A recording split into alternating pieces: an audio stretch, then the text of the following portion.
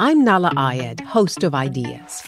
In this age of clickbait and online shouting, Ideas is a meeting ground for people who want to deepen their understanding of the world. Join me as we crack open a concept to see how it plays out over place and time and how it matters today. From the rise of authoritarianism to the history of cult movies, no idea is off limits. Ideas is on the CBC Listen app or wherever you find your podcasts. This is a CBC podcast.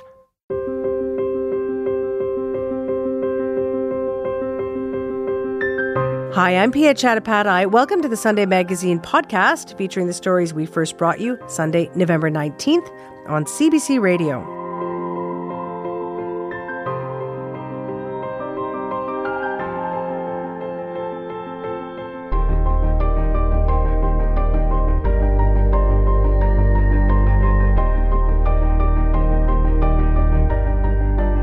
A few hundred Canadians and people with connections to our country have now managed to leave Gaza.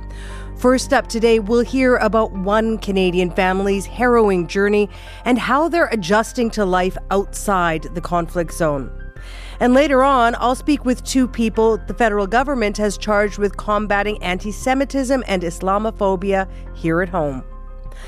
Also today, we will peer into the future when veteran science journalist Jay Ingram projects how we'll live in the decades ahead. Plus, Caster Semenya is an Olympic champion runner, but questions about her gender have long overshadowed her athletic achievement. Caster will join me to share her own story and her fight for women's rights in sports. That's all starting right now on the Sunday Magazine podcast.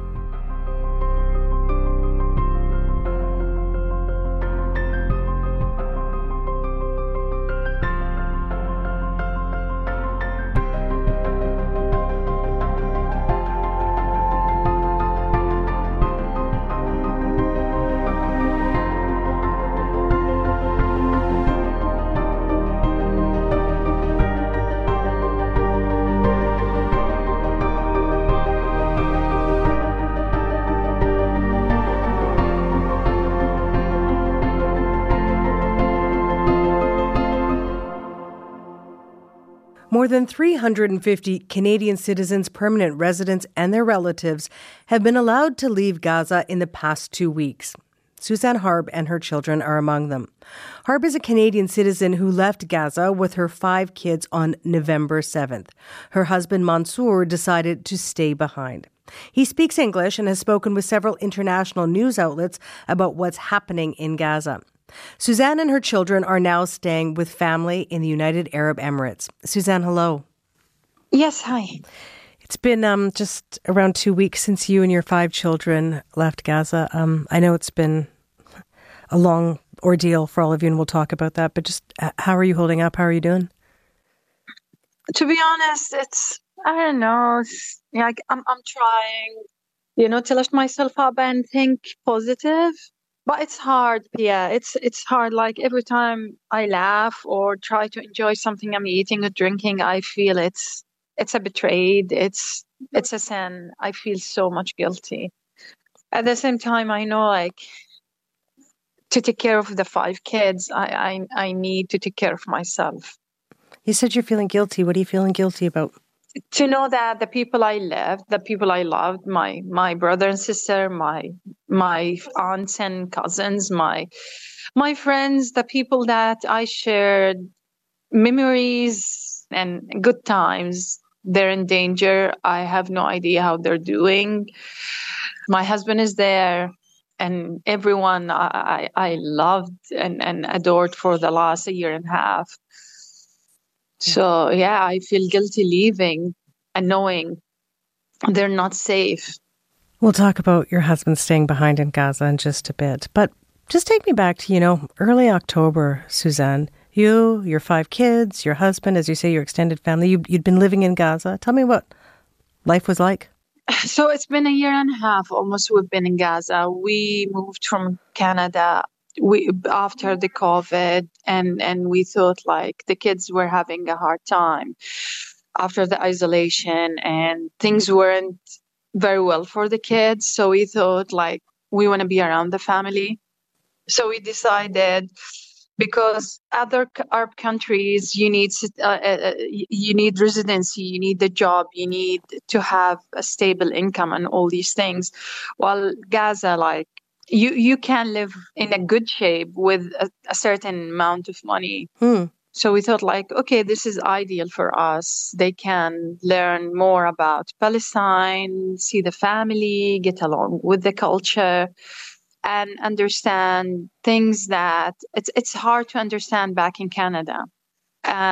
We were doing very well. The kids were in British International School. I was the well-being counselor. The kids were like dominating the school, they're top of the school, getting along with their cousins, knowing the people that they never met before. We were doing very well. We just thought like, okay, this is getting very well for us. So let's just settle down for a bit here.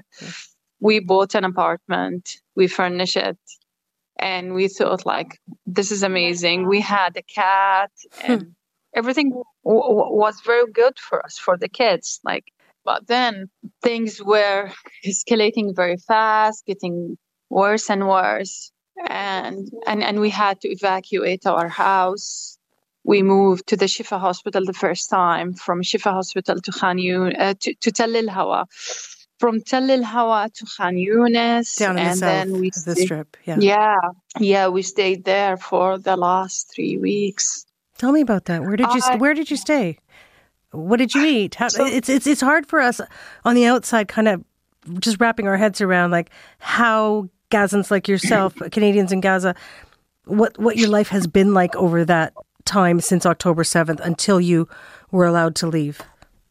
Yeah. So basically, at the beginning, we thought we're going to stay in our house, right? So we rushed in the morning. We had at that point, things were still not too much bad. So the supermarket was still open. We rushed. We did some shopping. We get water bottles. I filled some of the empty bottles that I have at home. So we had a full fridge. So we were like feeling fine, like we have everything we need. And within a couple of days, the water, after they cut the electricity, the water started getting less and less. And we thought like, okay, there was like rumors they're going to bomb the building in front of us. So we ran to the hospital to stay that night in there. And the second we were like thinking there is nothing happened yet, so we should go back home, they start bombing around the Shifa hospital. So we ran from there to Tell El Hawa. We shared this principal of the school I worked at. They took us in and we stayed with them a few nights. We shared their foods, their resources, whatever they have. We just shared it. And then we heard that the border was open. So my husband told us, like, let's leave. At that point, we thought, like, we all gonna leave. We stayed up until 5 p.m. waiting and nothing happened. And one of my cousins live in Khan Yunis. She called me and she's like, you have to come over. So I went and I stayed in her apartment, and we were basically 4 families in 70 meters. The first week we were eating bread and cheese, like this is the cheese boxes, because other cheese were rotten because there's no electricity.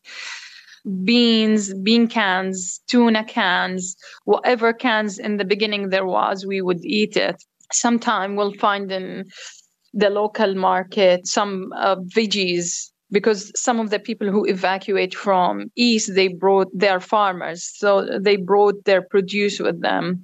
So whatever produce they have, will just have it as it is, as a stew. I would tell you, Pia, that most of the days we were fasting. The women, which is me and the other mothers, we would be fasting, so we can reduce the amount of food we have and give more portions for the little ones. Because as an adult, you could feel like you're hungry, but you can't complain, right? But the kids, you can. I couldn't see them complaining about like there isn't enough food or something. We would be fasting most of the days and having one meal. And giving the chance for more food for the kids to eat. How are you, I know your kids, they range in age from 4 to 16. How are you explaining this all to them? Like, it's one thing to be an adult, Suzanne, and we could hear from what you're saying, the hardship, the toll this has taken on you, and understandably so. How did you explain this to kids? My older girls, they understood the situation. The little ones, they weren't aware so much what's going on.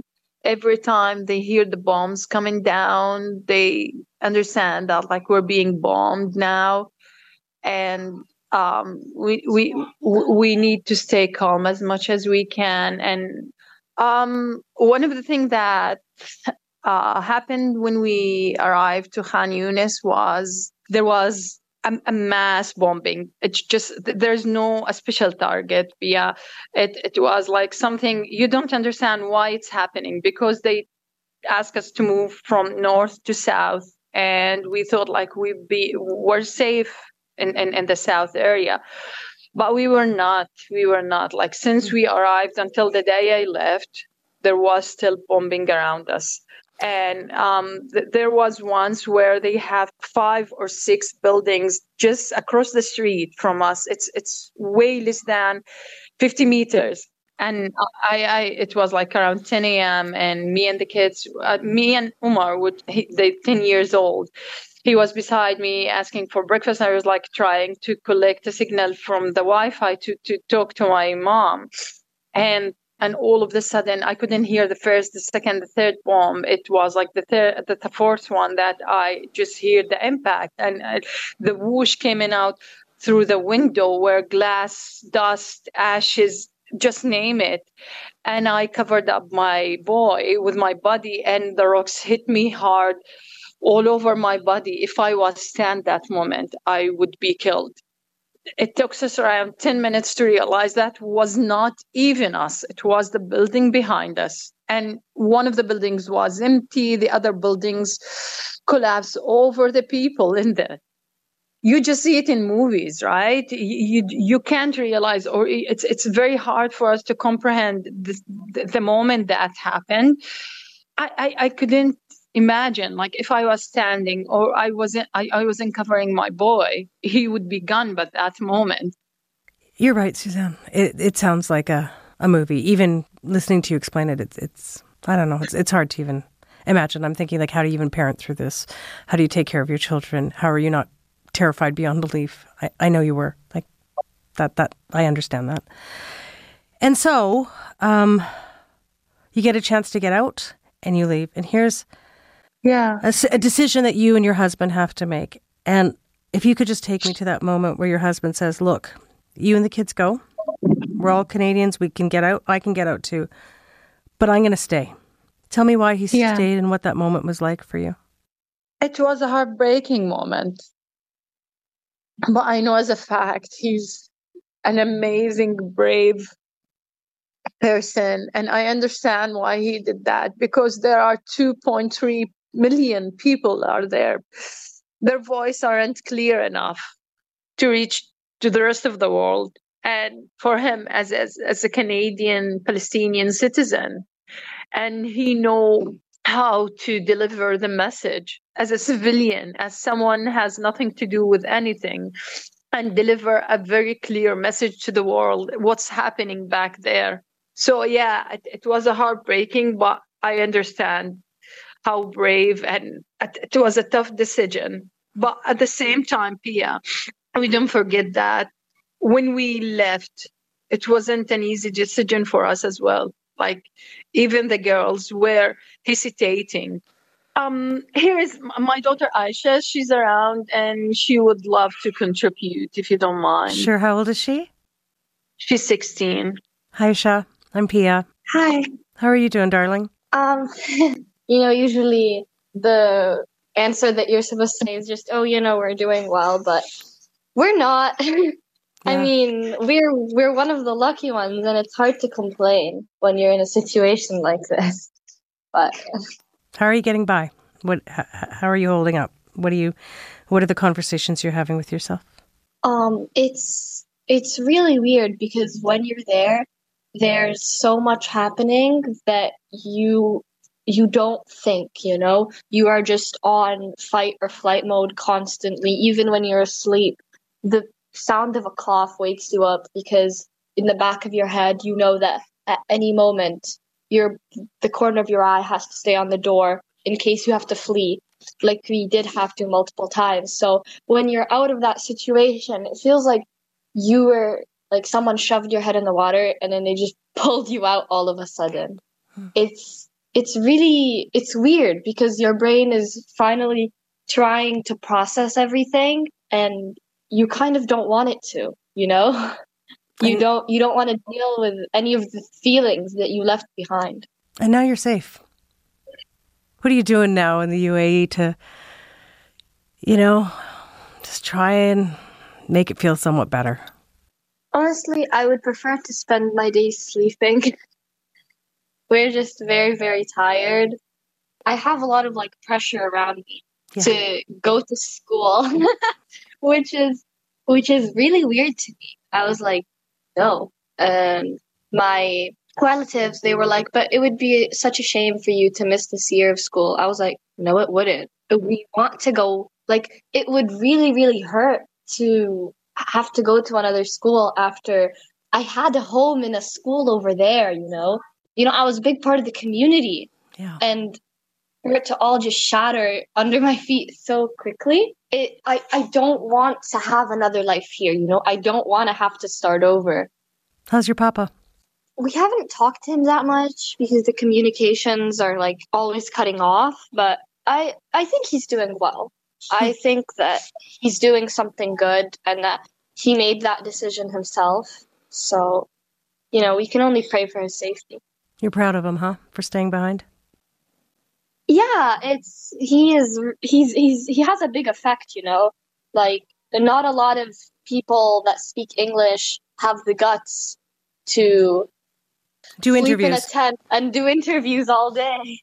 Yeah, knowing that he does get a lot of backlash, but he's also basically talking to billions of people and, correcting misinformation and all that stuff. And Pia, there's one of the things that I believe people missing it here, for us feeling that we want to go back and other people why it's not safe there. But you don't understand when you as for me and the kids came from Austrian society who has so much knowledge to contribute and add, we were a window for them to the rest of the world. And I took so much pride to bringing such an amazing effort. I can hear it. Yeah, and this is why we were there, because as someone who came from an open culture, you have so much ideas, you have so much to bringing in to people who suffered for long years for little resources. All these things, we felt we're doing amazing job. What are you going to do now? You've been out in the UAE now for just days, and I ask you this thinking what a jerk question, because you expect her to have a plan and I don't. I'm wondering what you're thinking. Our plan for now to survive, just I took the kids for therapy. I'm trying to maintain a good life for them, but I don't know. I mean, the girls refusing any other school. They're waiting for the wars to end and go back to their school. They want to join the rest of the kids and do what they were doing. For me, I'll do everything to make sure that they're having a good life. At this moment, I'm just trying to take care of the kids and finding a way to keep them safe mentally, physically, and spiritually. What about Canada? I know you've said I'm here, I've got support, I've got family, and your husband, you're on the same time zone. Yeah. Even all those very practical things. Any thought of coming here? Yeah. We would love to, but unfortunately, meanwhile, it's winter time, right? Starts all over again. And in Canada, I need to find a job immediately to feed the kids. I need so many resources. I need to find a house. I need so much things. And without their father, it's going to be way difficult. And it's without family, it's going to be really difficult, especially after you live around the family and you experience the warmth and the support that you had. It's very, very difficult for me to go and do it right now. I won't be able to do it by myself now. Suzanne, I can't thank you enough for talking with us. And Aisha too. Thank her for us. I know you're safe now. I also can hear from you how difficult all of this still is for you. And I wish you and your family safety and love and being reunited with your husband. Thank you. Thank you, Pia. Suzanne Harb and her children are among the 350 Canadians permanent residents and their family members who have been allowed to leave Gaza in the past number of weeks. And this morning, the Palestinian Border Authority says 135 more are expected to be able to leave Gaza today. You're listening to the Sunday Magazine podcast. I'm Pia Chattopadhyay. Right now, let's take a trip back to the future. I'm Jay Ingram. Welcome to the future on Quirks and Quarks. That sounds like the past to me. Actually, that was the past, Jay Ingram. In fact, that was more than 40 years ago on that 1980 episode of CBC Radio's Quirks and Quarks, which you, of course, hosted. And this is what you looked into on that show. How humans may one day live in space, work being done to turn trees into food, and get this, the prospect of personal computers inside our homes. Yes, personal computers in 1980 when I sat in my CBC office working on a manual typewriter to write the script. Well, let's fast forward a few decades to today because Canadian science journalist Jay Ingram, who you're hearing there, has just published his 20th book. And get this, it's about the future. It covers... Sorry, I shouldn't be laughing. No, it's great. It covers everything from AI to agriculture, and it's called The Future of Us, the science of what we'll eat, where we'll live, and who we'll be. Jay Ingram, hi, officially. Hi, how are you? I'm good. You know, the first question I was going to ask you is, do you remember that episode of Quirks about, it's literally in quotes, the future? Not really. I am amused by the fact that we were going to talk about will we be living in space? Because really, that's still a question that is kind of unanswered, which just goes to show why you shouldn't really talk much about the future. And yet, here you and I are, because that's exactly what we're going to be talking about, because you're looking into the future again in this book from current day, the perspective of the 2020s. So again, we're not coming back in, whatever that was, 40 years, you and I, Jay, to talk about, like, remember when you said this would happen and it's not funny. But when you look into the future from November of 2023, what are you seeing? What does it look like? So, with this book, I tried to take the approach of sort of framing it in as answers to simple questions like, what are we going to eat? Where are we going to live?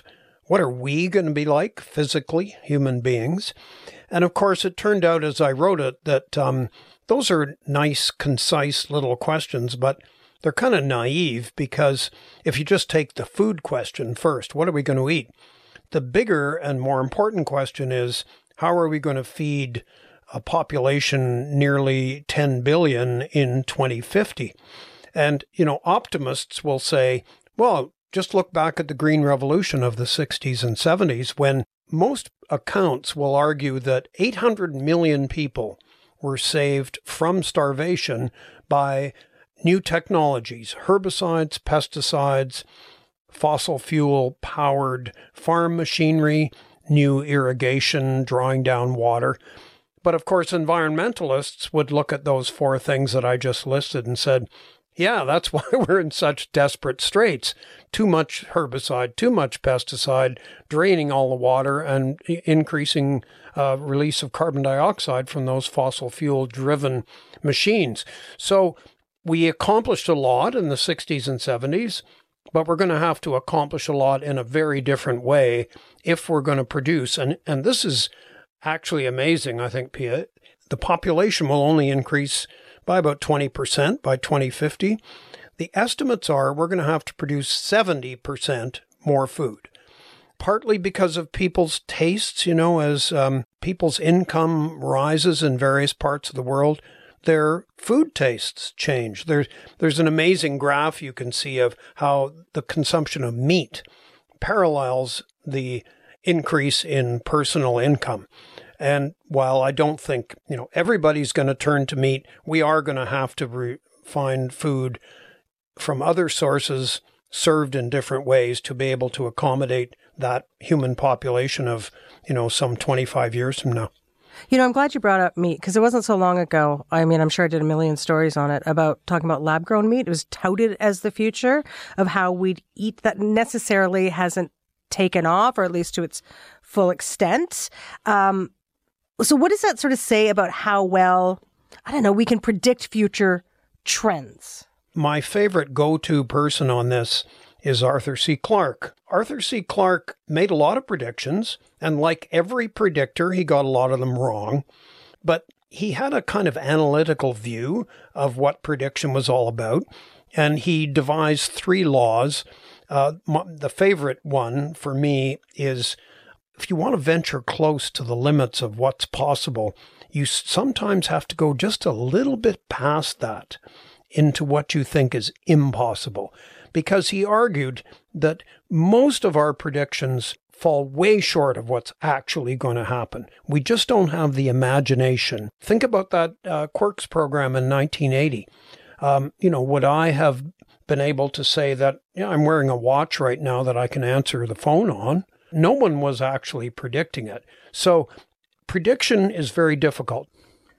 Okay, you write about a lot of things, so I kind of want to just jump into this one because I think it's hard to talk about the future again from the point of 2023 without talking about Elon Musk. And I don't want to talk about Elon Musk, the person, as much, rather the kinds of things he's working on. So he's announced his Neuralink company, which is recruiting human subjects to test its brain implant technology. Now, I've just said that, and I don't really know what I'm saying there. So what's the idea behind Neuralink? I don't like to quote him either, but 2 parts to this answer. First, Neuralink. They've done some pretty advanced work on mostly with macaque monkeys, whom they've been accused of covering up the deaths of these monkeys by perhaps not the most careful care of them. Wired magazine published a big expose about Neuralink's macaques about 3 weeks ago. The day before, Elon Musk went public and said, we're recruiting our first human neural implant, brain implant patient, and we think that these will ultimately lead to broadband communication between people and between people and AI, which is one of his big dreams, right? That we will somehow connect our brains to AI and become super smart. Set that aside. I think that neural implants are really going to be revolutionary for people who have suffered specific damage that reduces their abilities to communicate. And I should say a neural implant, at least the Neuralink style, is a metal disc that's actually implanted in the skull, but it has maybe 1,000 or more electrodes that get strewn across the surface of the brain, and you can sort of direct where they go. If you want to record brain activity in the speech area, you can do that. If you want to record movement, brain activity in the movement areas of the brain, you can do that. And there's a really lovely example of a woman from Regina named Anne who had a stroke 18 years ago and has been unable to speak ever since. The stroke didn't disrupt what she wants to say. She can formulate the brain activity that, it would if she could articulate it, but she can't. If she could articulate it, would be sentences and paragraphs and so on. But her brain implant, which is not a Neuralink implant, by the way, they're not the only people in this business, records the brain activity that's formulating the words that she wants to say. And with much repetition, the computer attached to her neural implant recognizes the words she's trying to say and articulates them, speaks them. So for the first time in 18 years, she's able to have conversations with people. Now, they're not at the speed that she would be capable of if she were still able to speak, but nonetheless. So you think about the number of people who, with neurodegenerative disease or stroke or whatever, that's impaired their ability to communicate. I think implants are going to be fantastic. Whether Elon Musk's dream that we're going to talk to AI and absorb some of its incredible computing power, I have a lot of doubt about that. You describe a lot of work that's being done to combine technology with our bodies, including on prosthetics, which we found fascinating. How optimistic are you about the work that's being done in this kind of area? Of all the subjects in the book, I think that I am the most optimistic about improvement in prosthetic limbs for people who have had amputations of varying severity. And there's a lovely example that people can find online where a ballroom dancer named Adrienne Hazlitt, who lost the lower part of her left leg in the terrorist bombing at the finish line of the Boston Marathon 10 years ago. But a guy named Hugh Herr at the MIT Media Lab, who has 2 prosthetic limbs and is an expert on that, he recruited a little team of 4 people. They spent 200 hours analyzing the precise forces and movements that the lower left leg of a ballroom dancer has to perform, and then created a prosthetic lower leg and foot for Adrienne Hazlitt, and she now is able to dance again. And that's actually pretty amazing. The real issue, and again, Pia, this is true of every technology I talk about in the book. Who's going to benefit? Is there going to be equitable distribution of this? And obviously, somebody that has an amputation is not going to run into a guy from the MIT Media Lab who will then take their case over and design a prosthesis for them. It's going to take time. But the technology, actually, ironically, this is what they said about the $6 million man. We have the technology. Well, the technology is coming, and I think it's going to be, for prosthetics, really great. Yeah, one of the things I really love about this book is like it's hope, but it's like actually we can get there on a lot of these issues. And of course, that brings me very nicely to talk about the future and climate change, because the climate crisis, I should call it, because of all the issues we are facing. And you look into potential technological solutions, so-called geoengineering projects, carbon capture, so on. What did you find out, and what's your verdict on how useful these approaches can be? I think they're going to come too late, because if you look at all the statistics, while there are, you can always find a handful of promising steps. Emissions maybe seem to be peaking, and then you find out that China's building a whole bunch of coal-fired power plants, and Canadian emissions, are not going down significantly. The problem with the 2 technologies is, one, which is a good technology, I think, is trying to capture and bury carbon dioxide just from the ambient air around us. The technological challenge is that it's only 0.04% of the atmosphere, so you're trying to capture an incredibly dilute gas. Not to mention capture it efficiently so that companies will actually participate in this and then be able to bury it in the ground where it never escapes to the atmosphere again. I think these will come online, but it's going to take decades. And do we have decades is the question. And I don't think we do. So geoengineering has an advantage in that if you deposit sulfate particles, as an example, in the upper atmosphere, you will intercept sunlight and you will cool the planet. We know that from previous volcanic eruptions, like Mount Pinatubo years ago. When it erupted, the global temperature dropped 2 degrees Celsius in the weeks after. The problem is it's risky. We don't really know, and people are even reluctant to do the experiments that would let us know how well can we control this. Can we really limit it to certain areas of the world? Let's say we wanted to cool the Arctic, given the rapid thawing of ice. But could we confine it to the Arctic, or would it slip down to some country that actually doesn't want to be cooled? So this is going to be an issue. It's very controversial. Its advantage is that it's fast. So within a few weeks, if you did this, deposit all these sulfates or whatever you're going to use in the upper atmosphere, you would cool the Earth. So there's the dilemma. The other challenge, of course, and you write about this, is like if we use all these technological fixes to the climate crisis, some of which will bear fruit, others may take too long, others which may not. The challenge is also then that maybe we just keep emitting and say, we got all these fixes, we can fix this thing. Yeah, some people call it the moral hazard. And therefore, there's an additional layer of preparation that really is incumbent on us to do, which is start reducing the emissions in a significant way first. What are the principles? You talked about predicting the future. You quote at the beginning, the Yogi Berra, the Niels Bohr physicist quote, prediction is very difficult, especially if it's about the future. But what are the principles that you think should be guiding us right now as we decide what our collective future will and should look like? This may sound kind of dumb, but I think, first of all, let's take everything seriously. Let's take climate change seriously. Let's not pretend that we're going to do something, but in the meantime, when no one's looking, just keep emitting more carbon dioxide. So we got to take it seriously. And at the same time, though, there's got to be equity and ethics applied to all of this. I'll give you an extreme example.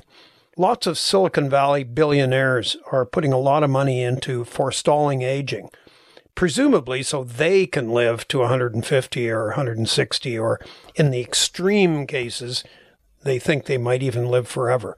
And before we try and lengthen the human lifespan by, say, 50 years to 150, why don't we think about all of the social, economic, and other impacts that that's going to have? I'm sure there are people doing that, but somehow you don't hear very much about that. And meanwhile, the research into aging, extending the human lifespan, continues apace.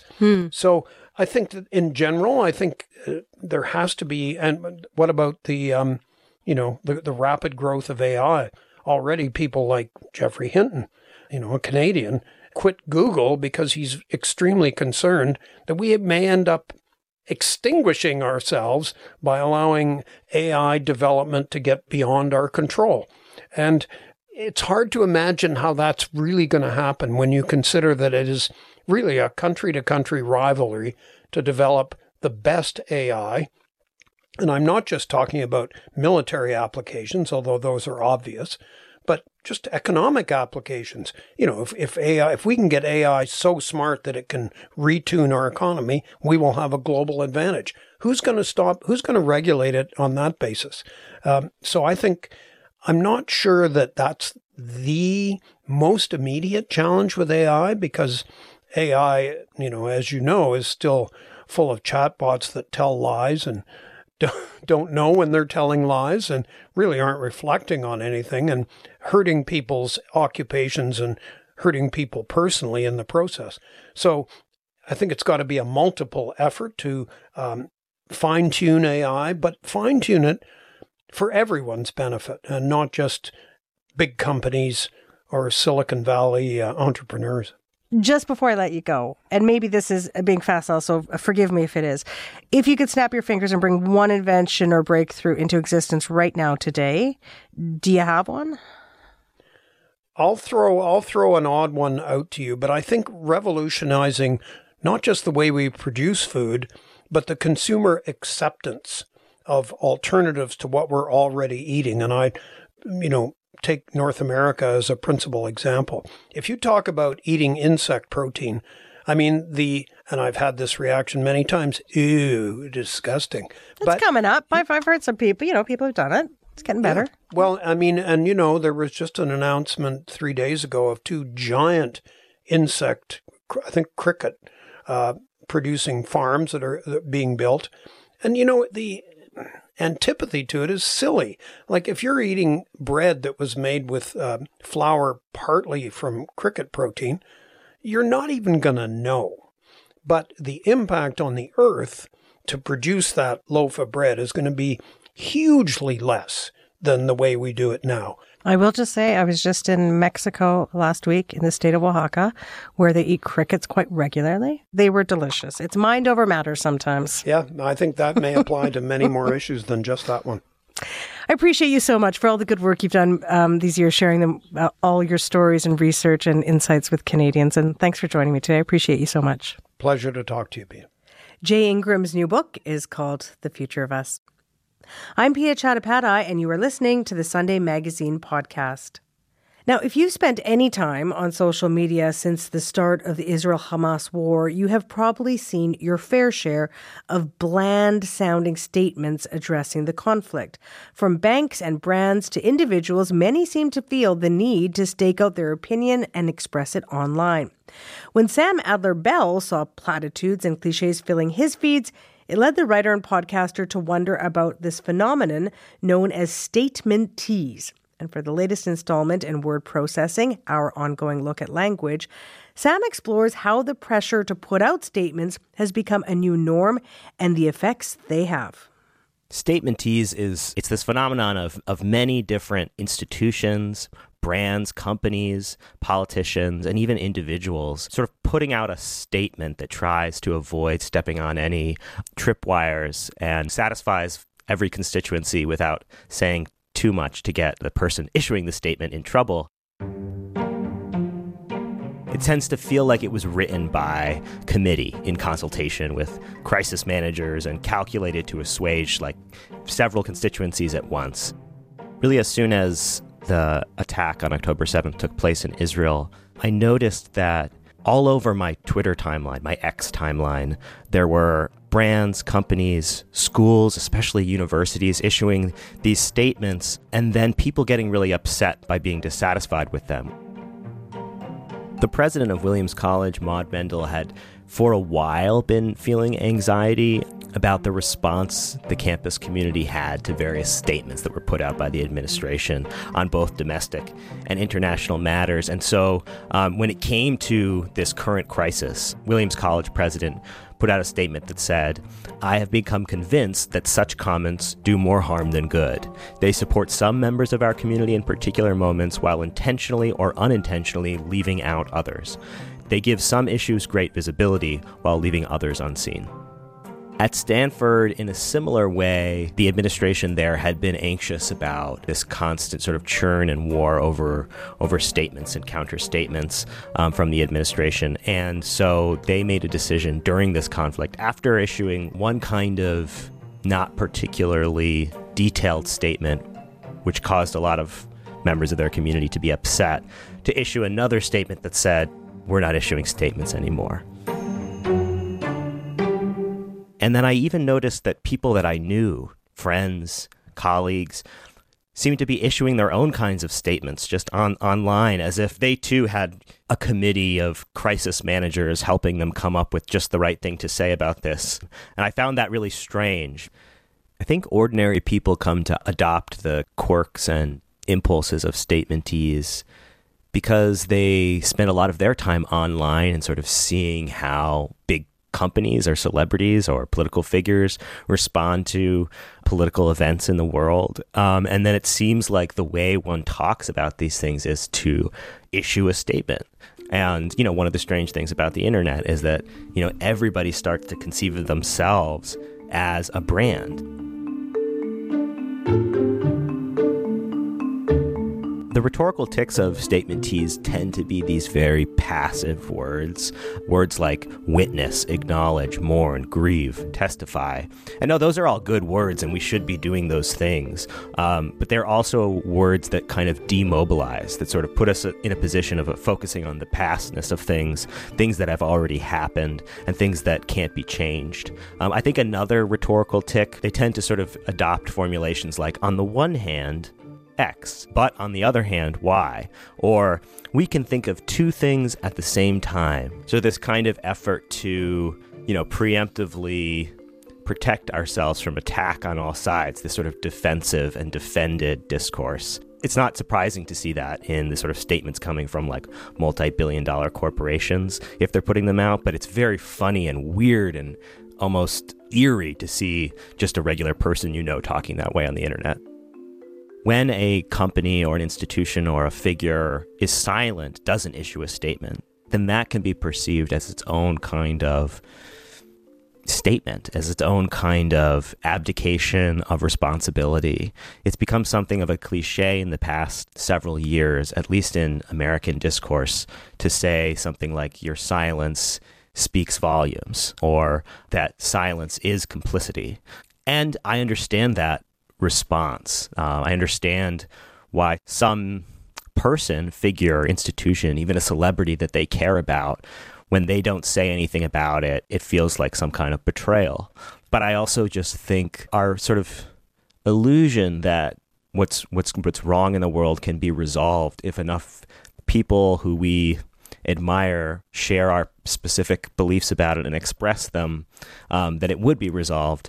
It feels like a sort of a wish that sort of absolves us of reckoning with it and actually participating in some kind of political or communal effort or a harder debate amongst people that we actually know, to figure out what to do.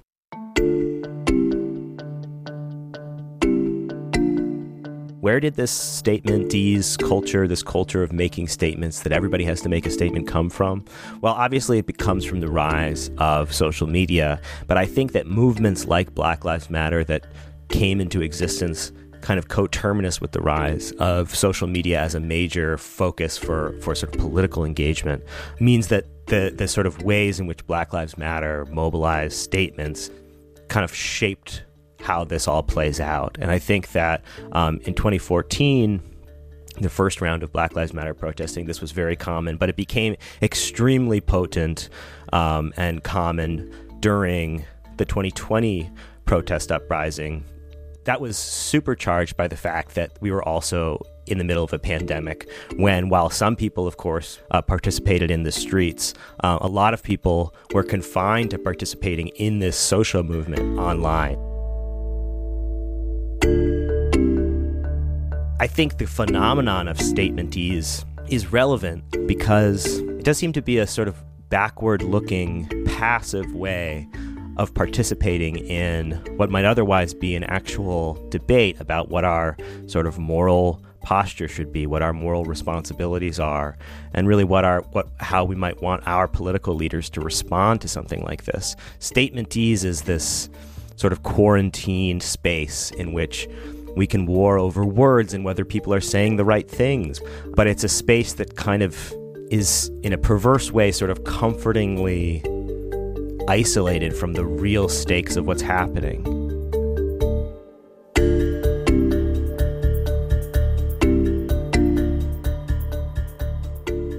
Sam Adler-Bell is a writer and podcaster.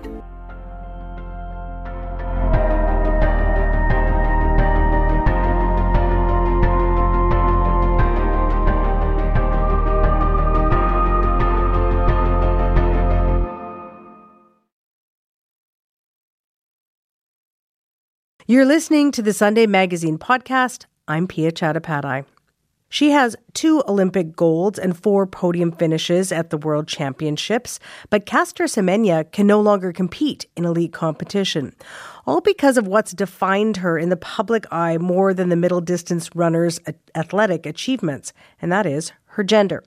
Caster was born with what the medical community calls a difference in sexual development, or DSD for short.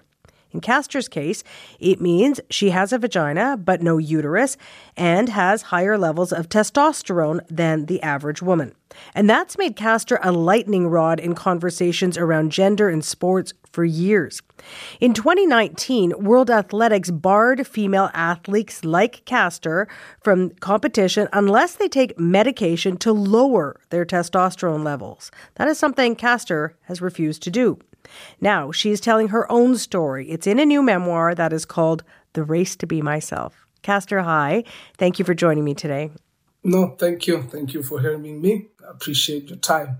You open this book by saying that what most people know about you is based on half-truths or lies, and that for years you have tried to let your running do the talking.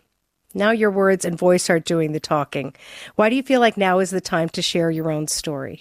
I think it's more of maturity, the growth, knowledge. When you knowledgeable enough to, tell the story, I think is good. But I think most important thing now, it's about, educating, people about, the differences in each and every individual, in the world. We have our own differences. We should own them. We shouldn't question who we are. Also, I think it's all about self-discovery, self-management, self-control, owning yourself, knowing what you stand for, having the ability to own your power.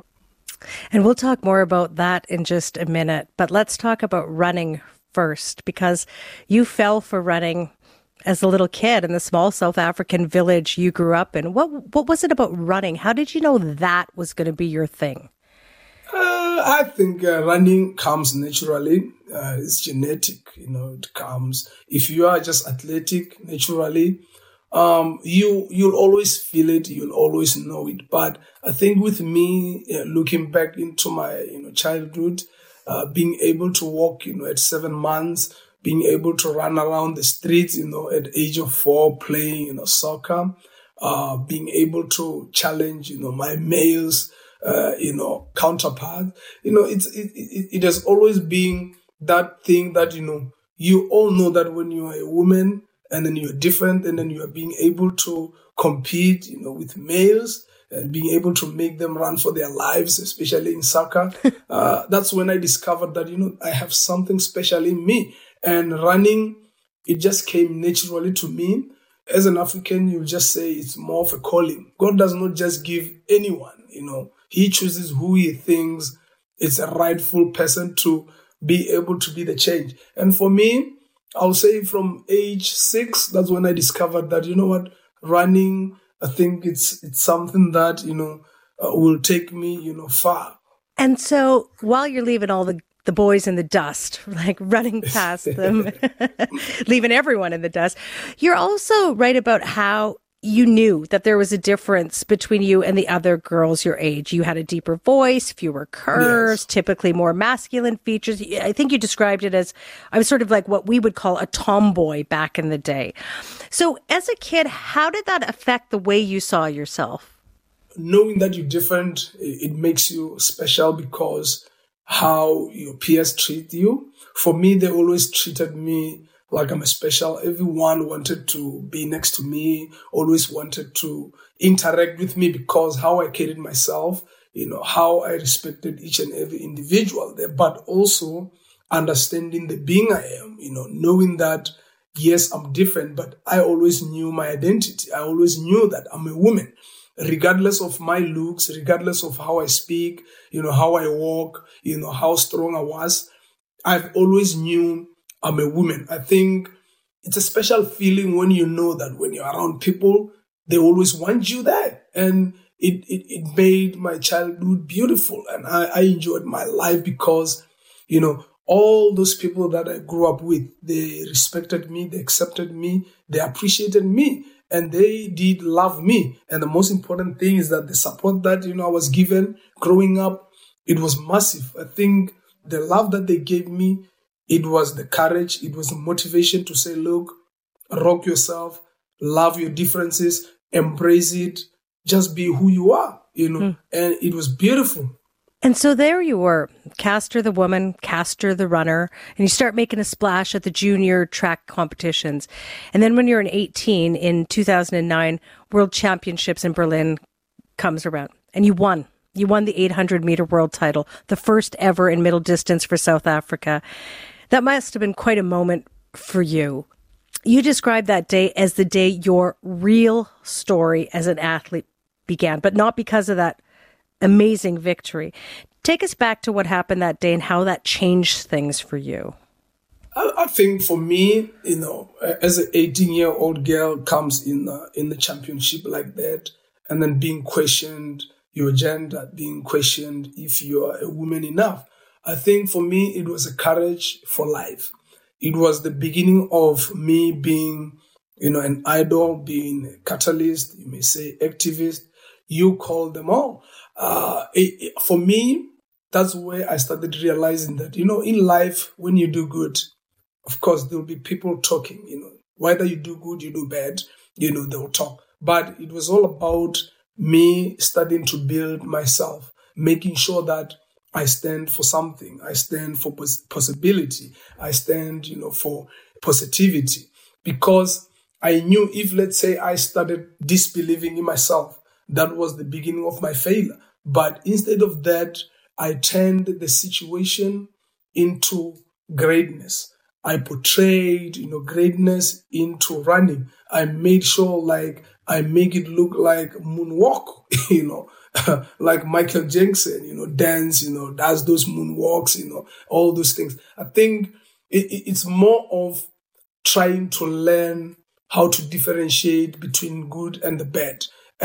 That's when I started to know that, what, I'm something and I'm a great deal. And there was another thing that happened at that race. Leading up to it, you were asked to take invasive gender tests. Of course. You won. Yes. And when the media began asking questions about your gender, that is really when things started turning. World Athletics had a press conference, and its general secretary at the time, a man named Pierre Weiss, said, quote, "There's a question of whether this person is, in fact, a lady."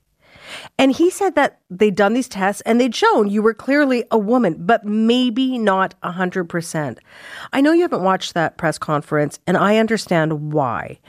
But when you heard that, what was that moment like? Because here you had won, and then this happens. Oh, of course. I think when people are trying to be disrespectful, when people are threatened by greatness, when people see the future, when people see the change, which is I am the change. I changed the game. I changed everything. And for me, it does not mean anything to me because he knows nothing about being a different woman I am. You understand? Living with the differences that I have. You understand?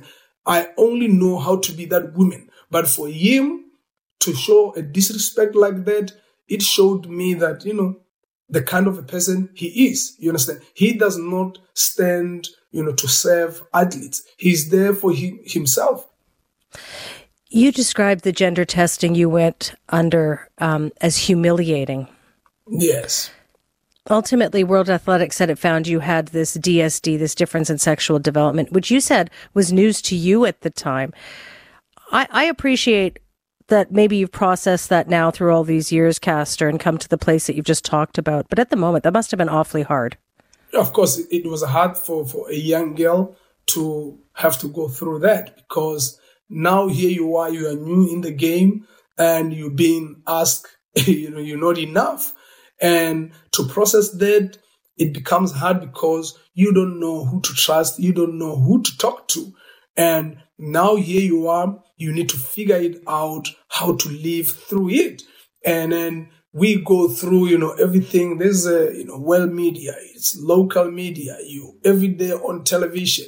And now the depression that situation gets you in, it becomes massive because that's when you start separating yourself, from your peers. That's when you start eliminating yourself from everyone. And then now you individualize the process and say, you know what, for me to handle this situation, I need to step away from, the media. I don't need to say anything. I must just observe, from the distance and then find it in my heart to accept the situation, to say this is really happening because of reality, hits, practically that's what was happening. So for me, I had to learn how to deal with the human I am, how to learn, how to behave with, the human behavior, So for me, I would say it was hard. It was hell.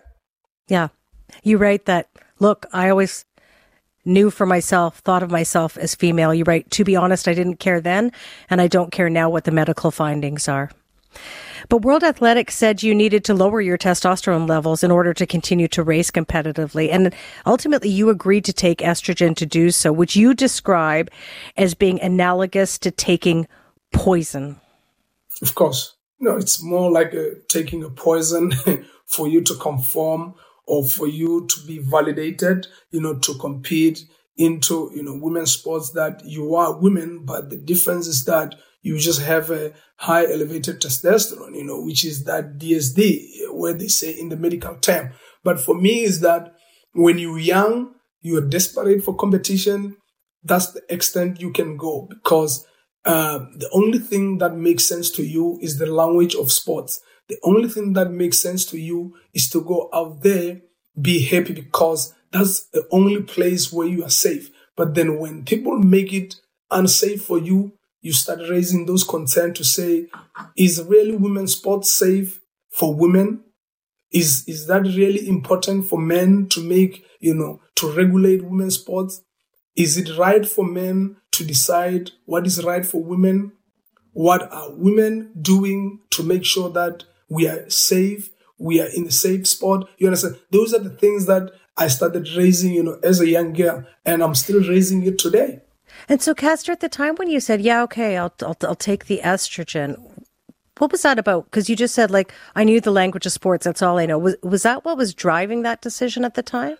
For me, yes, that's what was, driving me, because you have to understand that I'm still new in the business. The only championship that I ever ran as a senior, it was in Berlin. So for me, it was about making sure that I run Olympics, I fulfill my desires. That was the only drive. It was never about me conforming or making sure that, I apply to the rules to say I need them to confirm that I'm woman. No. For me, it was the desperation for my greatness, that was my dream. That was my dream, to become an Olympic champion, a world champion, maybe be a multiple champion. You understand? For me, that was the reason, nothing else. But now that I've learned that this is nonsense, you can't live with this thing, the symptoms that they came across, this estrogen, therapy, where, you always have panic attacks.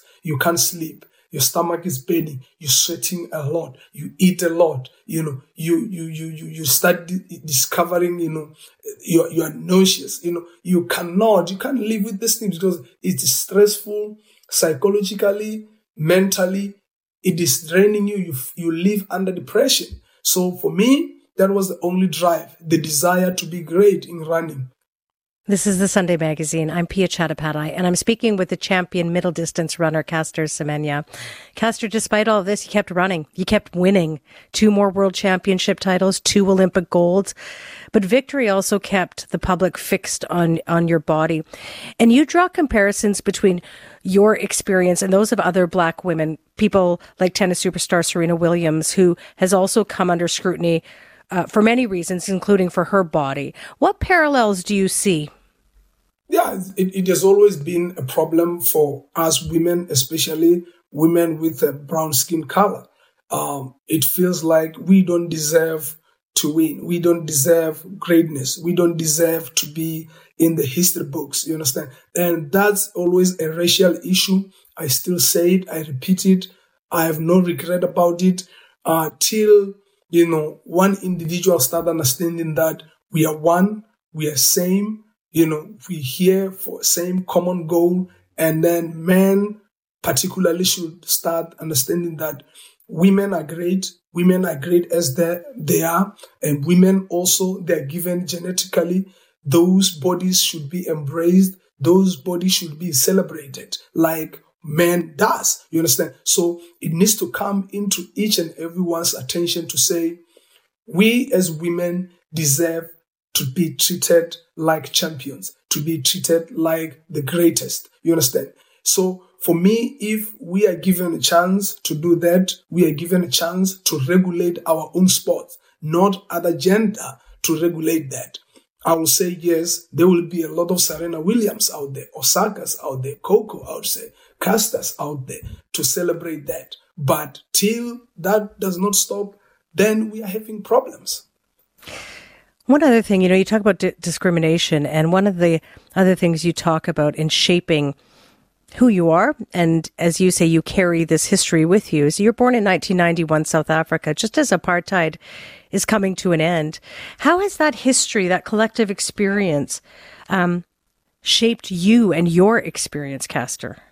I think for me, it's when you start understanding that in the world, as well as we are different, but our differences shouldn't diminish our dignity, shouldn't diminish our human rights, shouldn't diminish the respect we have for one another, to accept one another. We are coming from different religions. We are coming from different backgrounds. It does not matter where you're coming from. For me, I think it educated me how to treat people with respect, how to treat people with dignity, making sure that, everyone's right matters. Everyone's life matters. So now when the situation like this comes, it takes you back to that era again to say, but if this man can do this, it shows that you as an individual, you does not show remorse. You're still acting as the very same, person who were acting your forefathers. You're somebody who have done the same thing. Now you're doing it to women. It's so sad that, as a South African coming from apartheid era, now I'm still feeling the same thing. I'm still feeling discriminated. I'm still feeling segregated from other women. You understand? So if you understand the history, you will see that where this thing is going. Now you're touching the wounds that you're not supposed to touch. So I think for me, I'll say I've learned about humanity, which is where I'm coming from is Ubuntu. You treat people with respect. You love them, you accept them, you appreciate them for who they are. You embrace, their differences. I think for me, I'll say it shaped up me to be a better person and also how I see life. Yeah. In 2015, World Athletics testosterone policy, it was suspended after a court challenge, but then it was reinstated in 2019 for middle distances, and it requires even lower testosterone levels than the amounts that were required when you were taking estrogen. And so you said, look, I am not going to take any medication to comply, meaning you haven't been able to run competitively internationally, Castor. How have you reconciled all this for yourself? You talk about your love for running, how you saw yourself. You were that athlete, that running is the thing that gave you so much. And now you've stepped away. Yes, of course. I think it's more of being matured, knowing, what's your right, knowing what is important. I think for me at the moment, my priorities lies on leveling the sport, advocating for what is right, making sure that I fight for those who cannot voice out, fight for those who cannot even say anything or fight for themselves. You understand? For me, they stopped me. I did not really step out. You understand? And I respect myself to an extent where I cannot repeat same mistakes where I sacrificed my happiness, my health just for running. If I have to do the right thing in fighting this injustice, that's what I'm going to do. And I'll keep on doing it. And that's what I will do. And your fight includes taking World Athletics to court for discrimination over its decision, saying it infringed on your human rights by asking you to alter your body. And then this past July, the European Court of Human Rights agreed that you were discriminated against. Although those testosterone regulations have not yet been dropped, the ruling could still be appealed. You talk about the importance of keeping up that fight. It's very important because at least there are people out there who think that human rights, matters the most than just deciding what you think is right. It's a positive, outcome because even if the Swiss appeal, we will still take this matter to the court of arbitration. We're going to fight this battle till all these men that are in these positions who thinks they have a right to regulate women's sports, they are out of those positions. We still young, we the new generation, we need to show that we know what is right. We know what is right for women's sport. So we're going to fight. You know that gender has become a source of debate in sports with the rise of transgender visibility in recent years. World Athletics has banned trans women from competing in women's events at international competitions. A group of UN experts this fall has issued a policy position urging the rights of all to be participating and to be respected, especially women, girls, LGBT, and intersex people. You are not transgender, Castor. You've expressed frustration. You write about this in comparing your situation and who you are with trans athletes. Explain that frustration for me. I think when people are confused, they're confused with the situation. I don't have a problem with trans family. I love them. They're beautiful. They should be included in sports. Everyone has a right to compete. But then I felt disrespected when athletics come in, during the proceedings of my case. And then they present it, and someone comes in I don't know if she's an expert or what. And I'm be like, with all due respect, why is it important for World Athletics to bring in trans family into my situation where it's totally a different thing? For my genetics, I'm born a woman with my differences. While when you look at my trans family, it's a transition. It explains itself that you transition from a place to another, which is beautiful. But it had nothing to do, with my case. And the very same person who came in, the trans family, it's a disrespect for her to come and talk nonsense about what she does not know. She does not know how it's like to be a woman with differences. I don't know how it feels like to be a transgender. So I think there should be a mutual respect, amongst us, as a LGBTQI family, to just understand that the issues that are not the same, but we do support one another. You write that most people are content to walk the line as it is drawn, to be defined by it, to stay in their place. I am not one of those people. I never have been. Castor Semenya, how do you want all of us to be thinking about our own lines differently after hearing your story? When it comes to drawing the line, I think you should know your identity. I think it comes with self-identity first. Understanding who you are, understanding your purpose, understanding your feelings, making sure that you make yourself happy. That's what I want people to understand, that look, if as an individual you start studying yourself, you start understanding yourself, how you operate, how to mute your feelings, how to just pause and say, you know what, hey, I'm Castor Semenya, I'm woman, I'm different. Just embracing yourself. That's how I want people to draw their lines. Be the person that you believe you are. Thank you for sharing your story in your book and with me today. It's important that we hear what you have to say, Castor. I appreciate it so much. Thank you. I appreciate your time. Castor Semenya is an Olympic gold medalist and world championship winning runner. Her new memoir is called The Race to Be Myself. I'm Pia Chattopadhyay, and you are listening to the Sunday Magazine podcast. The war between Israel and Hamas is now into its 7th week, with so many killed, injured, and missing. The anger and tension is spreading throughout the world, including here in our own country. Police say reports of hate crimes are up in several Canadian cities. On Friday, there was a bomb threat at a Toronto Jewish school. Yesterday, a man was charged in connection with multiple hate-motivated assaults in Toronto, including an attack on worshippers outside of a mosque. These are just the latest instances in the enormous spikes of both antisemitism and Islamophobia. And across our country, leaders are facing the question of what more can be done to combat things. And that's exactly what my next two guests have been tasked to do by the federal government. Deborah Lyons is Canada's special envoy on preserving Holocaust remembrance and combating anti-Semitism. She was appointed just last month. Deborah's also a former Canadian ambassador to Israel. And Amira El-Gawabi is Canada's first ever special representative on combating Islamophobia, a role she began back in February. Deborah and Amira, good morning. Hello to you both. Good morning, Good morning, Pia.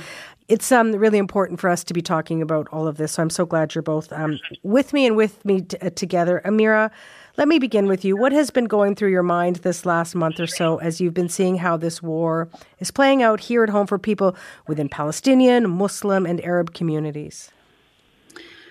Well, thank you so much, Pia, for inviting myself and Deborah to have this conversation. Certainly, there's just so much pain in our communities right now. Many of us have been watching the images from the region, from Gaza, from Israel, and just feeling enormous amounts of grief.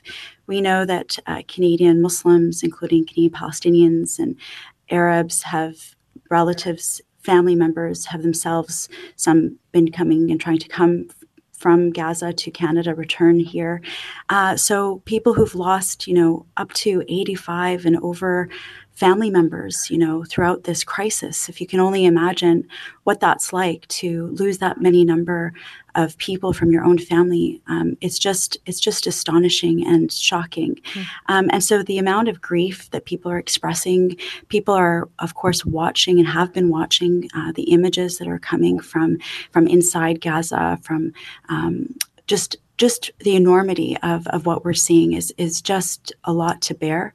And so it's difficult. It's very difficult right now. And then, of course, as you mentioned in your intro, just the fear that we have right here at home, where we see Islamophobic attacks and assaults and vandalism and harassment, and just the enormity again of returning to a place where, Canadian Muslims, Arabs, Palestinians are worried about their safety here at home as well. So it's just a very, very difficult time. I imagine. And Deborah, what about you? What are members of Canada's Jewish communities telling you about what they're experiencing right now? I imagine it's quite similar to what Amir was saying. Well, I would say it's absolutely similar in the sense that the fear is there, the pain is there. I think what is even worse is the uncertainty from one day to the next as to how much worse it's going to get. I think it's important to point out, Pia, that both Amira and I were assigned to these jobs before October the 7th. But certainly after October the 7th, the world changed. Certainly the situation in the Middle East changed with the horrific attack by Hamas on innocent civilians. And then from there, we saw this sort of spread across the world, and particularly here in Canada, of a reaction and perhaps even an overreaction to our own communities here in Canada.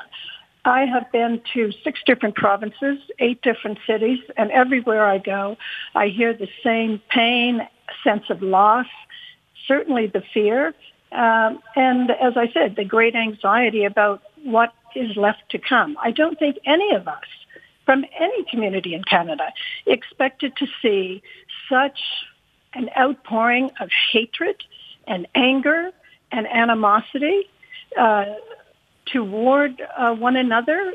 This is not the Canada that we knew, and maybe it was a Canada that we hadn't looked at clearly enough. So as we make our way through this crisis right now, I think we are seeing that we're going to have a lot of work to do to build or rebuild that Canada that we thought was compassionate and inclusive.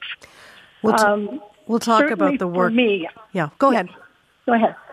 We'll talk about the work that needs to be done. Yeah, but go ahead, Deborah. Finish your thought there.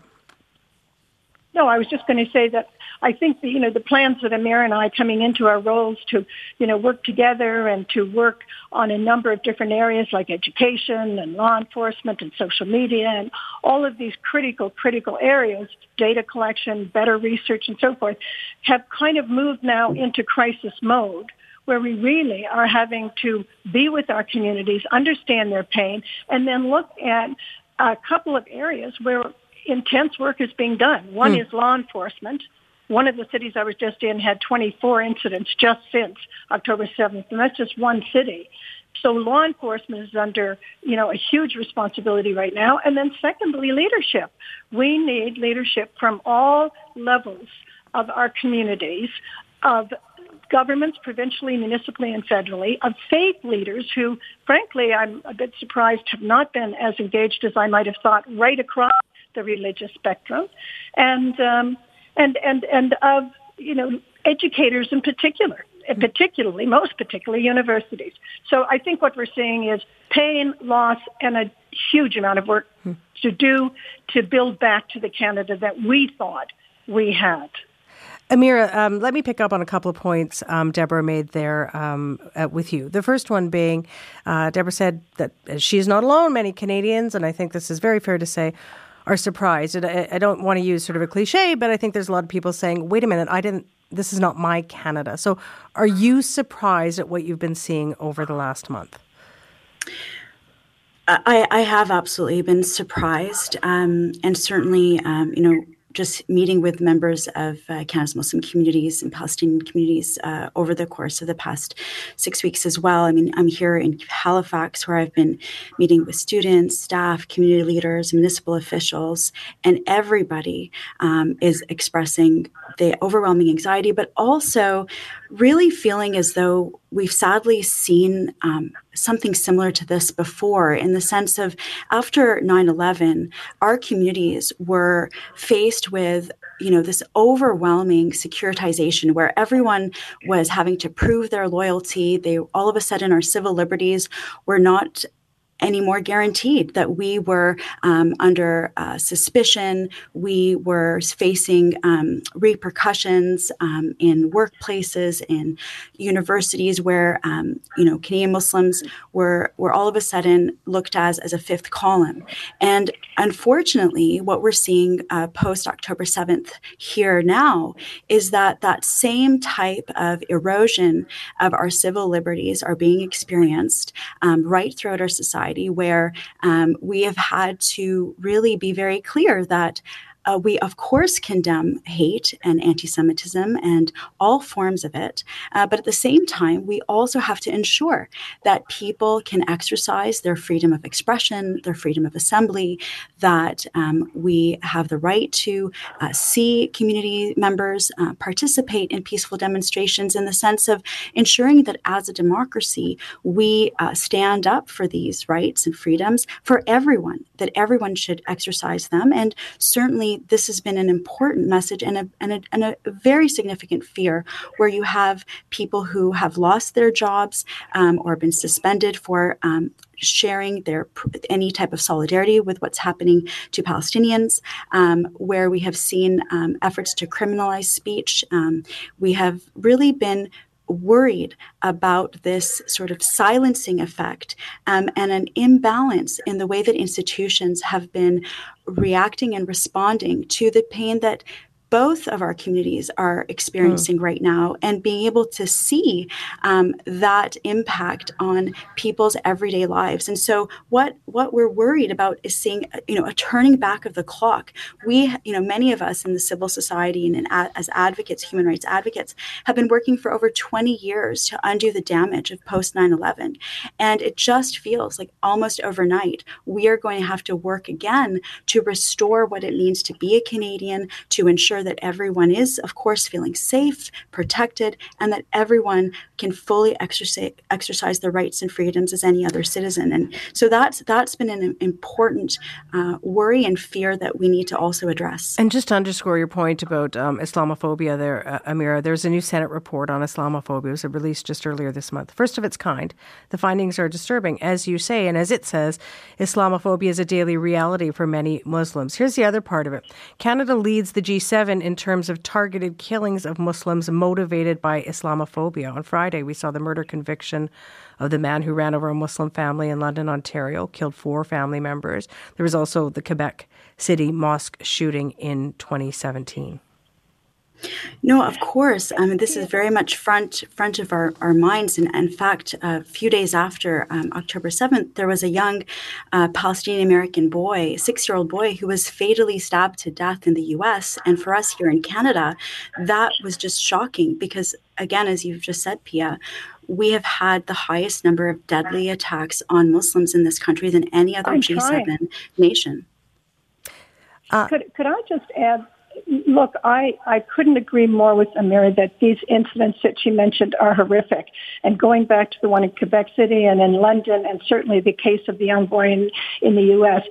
But I also have to add that we here in Canada now are seeing an assault on the Jewish community that is unprecedented, whether we're talking about the bombing threats at the school, whether we're talking about shootings in residential Jewish neighborhoods in Winnipeg, shootings in Montreal, whether we're seeing professors spit and yell at Jewish students, whether we're seeing the climate on universities demonstrating levels of anti-Semitism that I have never seen. It is absolutely true that those incidents where these Muslim community was attacked were horrific, and the Jewish community stood up and wrapped their arms around the Muslim community when that happened and formed human sort of barricades around mosques and community centers. I think everyone would agree with what Amira is saying, that those incidents were horrific. But what is happening right now in Canada is an all-out assault on the lives and the safety and the security of our Jewish community who've been contributing to Canada before Canada was created. So I think that we have to be careful about how we're measuring the impacts here and how we are responding to those impacts. I agree completely with everything that Amira said about civil liberties. We want to make sure that the Charter is honored, but we need some very strong leadership across this country standing up to this assault, not just on the Jewish community, but frankly, to this assault on Canadian values and the Canadian social system that we have spent so much time trying to build. Amira, I just want to get you a chance to respond to that. Yeah, well, I mean, again, Deborah and I are of one mind and one heart on all of this. We have, been in so many conversations, recognizing, of course, that, we, just us two, are not going to be able to solve it. I wish we could. But all we can do is try to bring forward together the concerns that our communities have, to highlight that there has been leadership both within the Muslim community to condemn anti-Semitism. There have been many statements in the past few weeks from various Muslim organizations in Canada standing very strong and tall with our fellow Jewish Canadians in the face of hate that they are facing, just as we are seeing that solidarity as well from members of the Jewish community. And I think that's where we need to land, is we need to be able to see each other's pain, feel each other's pain as Canadians, and then bring it all back to what Deborah was saying about our shared values of, respect and dignity for one another, looking for the opportunities, to demonstrate that solidarity. We've had, for example, in cities like London, in Ottawa, in Calgary, faith leaders, community leaders, mayors of cities bring people together to express their shared solidarity. We've seen law students, Muslim and Jewish law students at the University of Ottawa, come together in a letter to demonstrate their humanity that was actually echoed by other senior lawyers and legal scholars from across Canada, sort of following the example of our young people. So there's actually, in the midst of all this difficulty, all this pain that we are feeling, there is these bright lights and leaders across Canada, as Deborah has pointed out, leaders, right across society, in every sphere, really need to step up to this moment to see and acknowledge the pain that all Canadians who are impacted directly by this crisis are feeling, and find ways to move forward and restore that sense of belonging that is so crucial to all of us. So let's talk about what that sort of stepping up might look like from our political leaders. And I'd like to ask both of you on that. Deborah, you mentioned this as well, is that whether it's the Prime Minister or provincial level or municipal level. So in terms of action, what do leaders need to do at this point? Well, I think that it depends on where they are, of course, but I think mayors, as Amira pointed out, play a critical role because, frankly, this is playing out at the local level. So I think mayors need to bring their communities together, their faith leaders. They need to bring their educators together and make sure that Jewish students and Jewish teachers are feeling safe in the school system. I think university presidents have a huge role to play. I think that they have felt somewhat limited in their ability to play that because, of course, we all want to respect academic freedoms and freedom of expression. But I think after this, there's going to have to be some reassessment of where we are on the university campuses in being able to support civil and respectful and strong but enlightened debate for our students and, frankly, for the faculties. I think at the provincial level, we're seeing some progress, at least in 4 provinces across Canada, Alberta, BC, now Manitoba considering, and Ontario just having had announced Holocaust education and more education related to contemporary antisemitism and our overall, civil discourse with one another in the school system. So a huge role to be played there by the provincial governments. And certainly our faith leaders, Pia, I would love to see, non-Muslim and non-Jewish faith leaders step in here to help support us during this very challenging time when, frankly, we've got to do a bit of a reset here in Canada because the situation in the Middle East may go on for several months, who knows, and we have got to make our way out of this darkness that has permeated Canada in the last 7 weeks in a much better way than what we are seeing day to day. I would lastly just reference, Pia, Indigenous leaders. They have been through so much and guided their people to a much better place with support of all levels of government. And I think Indigenous leaders can be very helpful here in helping us find a safe space to listen to one another, to heal, and to find a way through this. Amira, what would you like to be seen to be done more in an actionable way? Deborah went through quite a few things there, but everything from political leadership and elsewhere. Mm-hmm. Well, the minister that we both work with, Deborah and I, Minister Kamal Kira, who's the Minister of Diversity, Inclusion, and Persons with Disabilities, often says that, diversity is a fact in Canada and inclusion is a choice. And I think if there's any moment where we have to put that into action, it's now. We have to look, as Deborah said, across our communities. We have to figure out, who sits where, who's doing what, and how can they bring people together to create that inclusive space. Deborah listed off a range of folks, and I would wholeheartedly agree with her. And I would also say to really call on our elected officials to be very mindful of the way that they are categorizing, for example, peaceful demonstrations, the way that they are categorizing efforts to bring attention to this issue from whatever community is trying to bring attention to it, to ensure that it is done in a way that, again, is inclusive and not smearing our entire communities, for example, as all being hateful. Are there sometimes instances where you see hateful acts of within our society? Absolutely. That should never be used as a brush of which to brush an entire group or action. And I think that's really key because what's been happening, especially in the online space, Pia, and I'm sure your listeners would know for those who still even dip their toe into the toxicity of some platforms, the negative rhetoric and the information, misinformation, disinformation that's online, that's spilling over into our real lives, is really creating a very dangerous environment for people. And so this is a moment where our elected officials have to demonstrate in actions and words what it means to stand up for those shared values we've been talking about today and ensure that they are not feeding this fuel, feeding those who are bad actors out there who want division, who want to pit communities against one another. And it's up to all of us to be wise to that. And again, to lean into our shared values like never before, because this is certainly a significant crisis I see. But I'm also very hopeful, as I know Deborah is, in fellow Canadians, that this is a moment where we are going to rise to the occasion and demonstrate who we are and why Canada is an example for the rest of the world of pluralism, of multiculturalism, and respect for people of all backgrounds, faiths, and all communities. Deborah, let me ask you about this. Go ahead.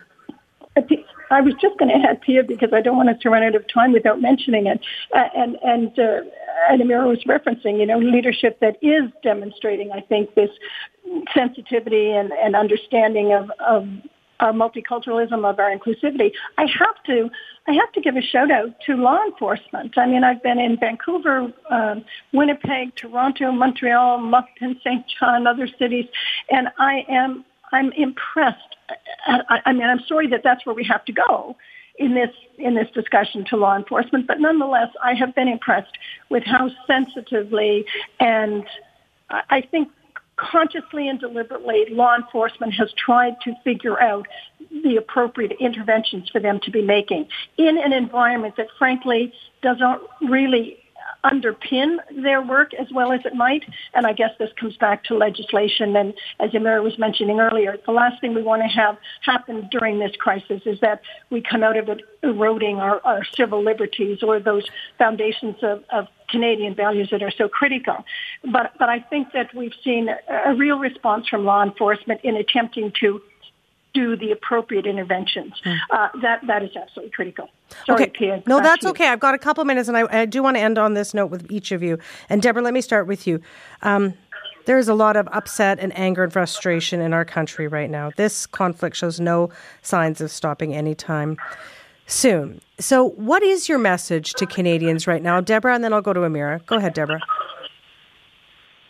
Oh, well, my message would be that no matter what is happening outside of our borders, we are Canadians. And we are going through an extremely difficult period. We have to embrace one another, listen to one another, and find ways of coming through this. Everyone needs to take a breath, understand, first and foremost, this is a great country with great people from a wide range of communities. We need to take a breath and go back to being Canadians who are far more committed to a compassionate, just, and dignified society. Amira. Yeah, I would echo everything Deborah's just said. Canada is it's been my home for many years. I continue to do everything I can to help support what I've always seen as an opportunity to live alongside people of all backgrounds, to learn about Indigenous communities, to learn about people who come from all around the world and who bring with them such diversity and richness and contribute to a Canada that we are all proud of, where we can all raise our families, contribute. We've seen, again, Canadians of all backgrounds doing this and being able to feel a part of this country, a part of the social fabric, to ensure that everyone feels that they are seen and treated fairly is a cornerstone of what makes Canada work. And so I think in a moment like this, it is a test, I do believe, of our values. It is a test of our institutions. And I really hope that we, again, rise to this test and ensure that we truly live the values that we have often talked about, and that will require us to demonstrate, as I said, in our word and in our actions in the coming days and weeks. I appreciate you both, so much. Thank you, Deborah and Amira, for joining me this morning. Thanks. Thank you so much, Pia. Thank you. Deborah Lyons is Canada's Special Envoy on Preserving Holocaust Remembrance and Combating Antisemitism. She was also Canada's ambassador to Israel and Afghanistan, as well as the head of the UN Assistance Mission in Afghanistan. And Amira El-Gawabi is Canada's Special Representative on Combating Islamophobia. For all the latest on the Israel-Hamas war, please do go to cbcnews.ca. And with that, we've come to the end of another round of the Sunday Magazine podcast. Our producers are Sarah Joyce Battersby, Levi Garber, Brianna Goss, Andrea Huang, Pete Minton, and Aranda Williams. We had additional help this week from audio technician Emily Chiravasio and studio director Susan McReynolds. Our senior producer is Danielle Grogan. Our executive producers are Brian Colton and Donna Dingwall. I'm Pia Chattopadhyay. Thank you for lending us your ear here on the Sunday Magazine podcast.